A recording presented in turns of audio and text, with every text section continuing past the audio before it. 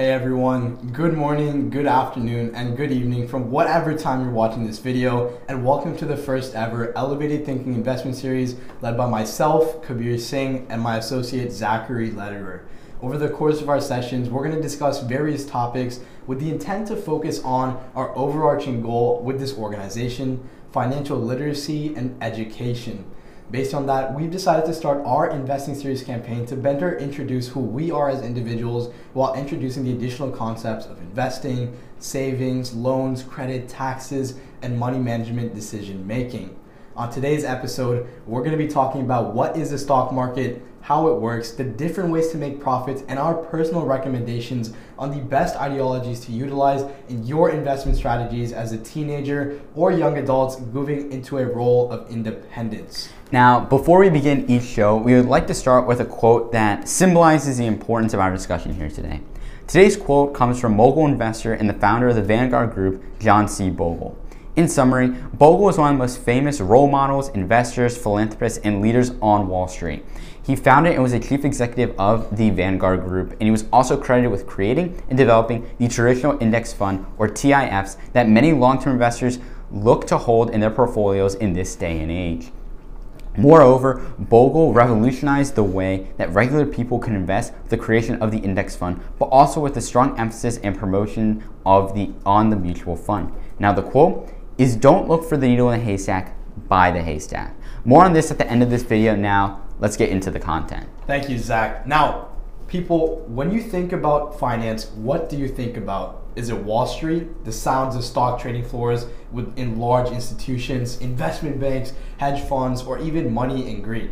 Now, yes, although that is a substantive part of the financial industry, there are a lot of forgotten factors such as accounting, wealth management, taxes, money strategy, and other principles.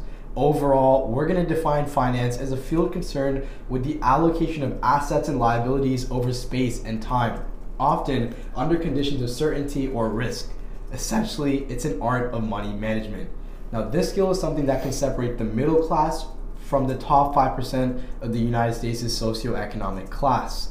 Now, in terms of the financial markets, the allocation of assets refers to your possible portfolio and investment strategy and investment opportunity, while the space and time refers to the actual investment products over a period of time with the risk of the investment. Now, in our video podcast, we look at the financial markets, which are essentially a marketplace for the trading of securities, including equities, bonds, currencies, derivatives, stocks, funds, etc.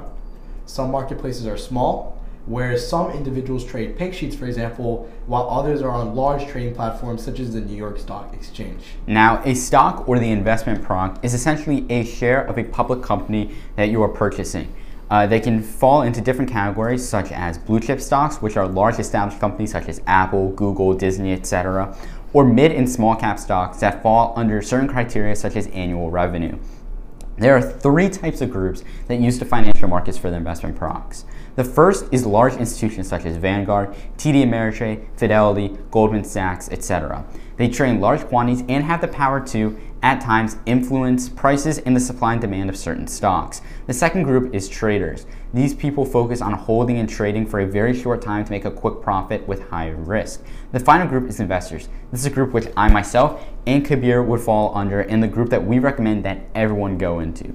Investing is the act of allocating funds to an asset or committing capital to an endeavor such as business, project, real estate, etc., with the expectation of generating an income or profit. In colloquial terms, investing can also mean putting in time or effort, not just money, into something with long-term benefits such as education. This way, there's a long-term mindset rather than a short-term mindset such as trying to get profit quickly. Now, this can be justified with numerous reasons. The first is that the only way to guarantee your fair share of the stock market is to become the stock market. Essentially, you need to recreate and balance your portfolio to track the stock market or an index like the Standard & Poor's 500, commonly referred to as the S&P 500. Before you go off deciding to buy hundreds of stocks to buy the perfect balance of companies with numerous transaction costs and fees, administrative costs, and other things, you need to look into an investment product called the traditional index fund. They combine all stocks for you into one individual investment product with the lowest fees that take less away from you than any other investment product like mutual funds or individual stocks and brokerage firms. In addition, don't go running off to a brokerage firm with high and hidden costs to do the management for you. Find a platform like Fidelity or Vanguard and do everything on your own to minimize costs. For instance, if you did everything through assistance with numerous fees through a mutual fund, your investment outcome could be up to 50% lower than if you did the opposite. Now, talking about numbers, let's look at one study in which researchers compared an S&P index fund to an average large cap mutual fund. It basically portrayed that $10,000 invested in a low-cost S&P index fund in 1991 earned a nominal or before inflation profit of $77,000. The average equity fund, however, earned a profit of just $55,000, 72% of what was there for the taking.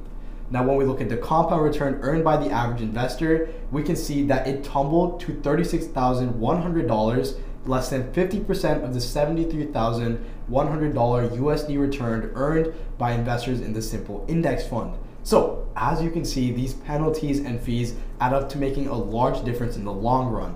Moreover, when we take inflation into account, the value of all those dollars tumble. For example, with inflation that averaged approximately 2.7% annually, the index fund real return drops to 6.2% a year, but the real return of the average fund investor plummets to just 3.6%, a cumulative $34,500 of real value for the index fund versus the $14,400 for the fund investor. So truth be told, it's hard to imagine such a staggering gap, but the facts are the gaps. While the data clearly indicates that fund investor returns fell well short of fund returns, there's no way to be precise about the exact shortfall, but the point of this examination of the returns earned by the stock market, the average fund, and the average fund owner is designed not for precision, but rather direction. So whatever the precise data, the evidence is compelling that one, we're going to see that the long-term returns on equity funds lag the stock market by a substantial amount,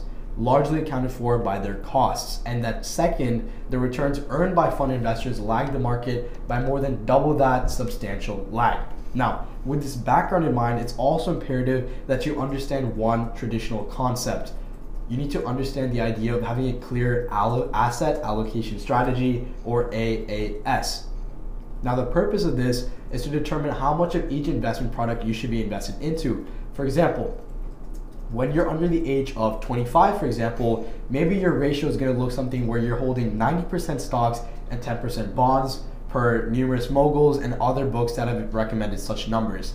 But let's say you're between 25 and 45, you're working and you want to have a little bit less risk, but you still want to have that high growth rate and income strategy. Maybe you go something with a 75% stock to 25% bond ratio, and then maybe getting ready for retirement, 60% stocks, 40% bonds, and then maybe once you're in retirement, you want to play it safe, go 40 to 30% stocks or 60 to 70% bonds respectively. Now, when you kind of think about this asset allocation strategy, you have to understand that stocks are considered more relatively speculative and extreme, whereas bonds are considered more secured and less prone to such fluctuations. So really, the older you get and the more experience you've gained, the less money you've earned, the less risk you want to take for better risk management strategies. Now, one book that really exemplifies these values and ideologies is John Bogle's book that was mentioned earlier, The Little Book of Common Sense Investing. This little book, despite being thin and small, effectively reciprocates an idea preached by many investors and moguls in the status quo. Legends and gurus such as Warren Buffett, Benjamin Graham, and Peter Lynch all acknowledge that even though mutual funds are beneficial to the people behind the market, the index fund is the only way to guarantee your fair share of stock market returns. The book is informative, insightful, and opinionated based on numerous resources, studies, infographics, charts, and data to prove that the index fund is the best way to maximize your returns. Rather than try to outpace and beat the market, flow with it. Bogle explains that the road to investment failure is paved with expensive advice, expensive investments, and expensive advertising. He also suggests a very different course for investors, virtually guaranteeing investment success to some extent, and that is that he claims the only way and the best way to maximize your returns in the stock market is to actually buy the market, purchasing and utilizing the power and wisdom of low-cost index funds. He claims is the most efficient means of growing your portfolio. Many people do not want to put the time, energy, and determination or aptitude for understanding economics, examining investments, managing risk, and building wealth for themselves. To wrap it all up, if there's one thing to take away from this podcast to apply to your financial future, it is this. The index fund is the answer to all of your concerns and problems. They're low cost, they have predicted returns, it's a balanced portfolio, and it's successful finance. Now, before we end this video, we'd like to thank you, John Bogle, and thank you to our followers for tuning in to our podcast, live stream, IGTV video, YouTube, wherever you're listening to this clip from. Stay safe, stay financially literate. This is Kabir and Zach signing off.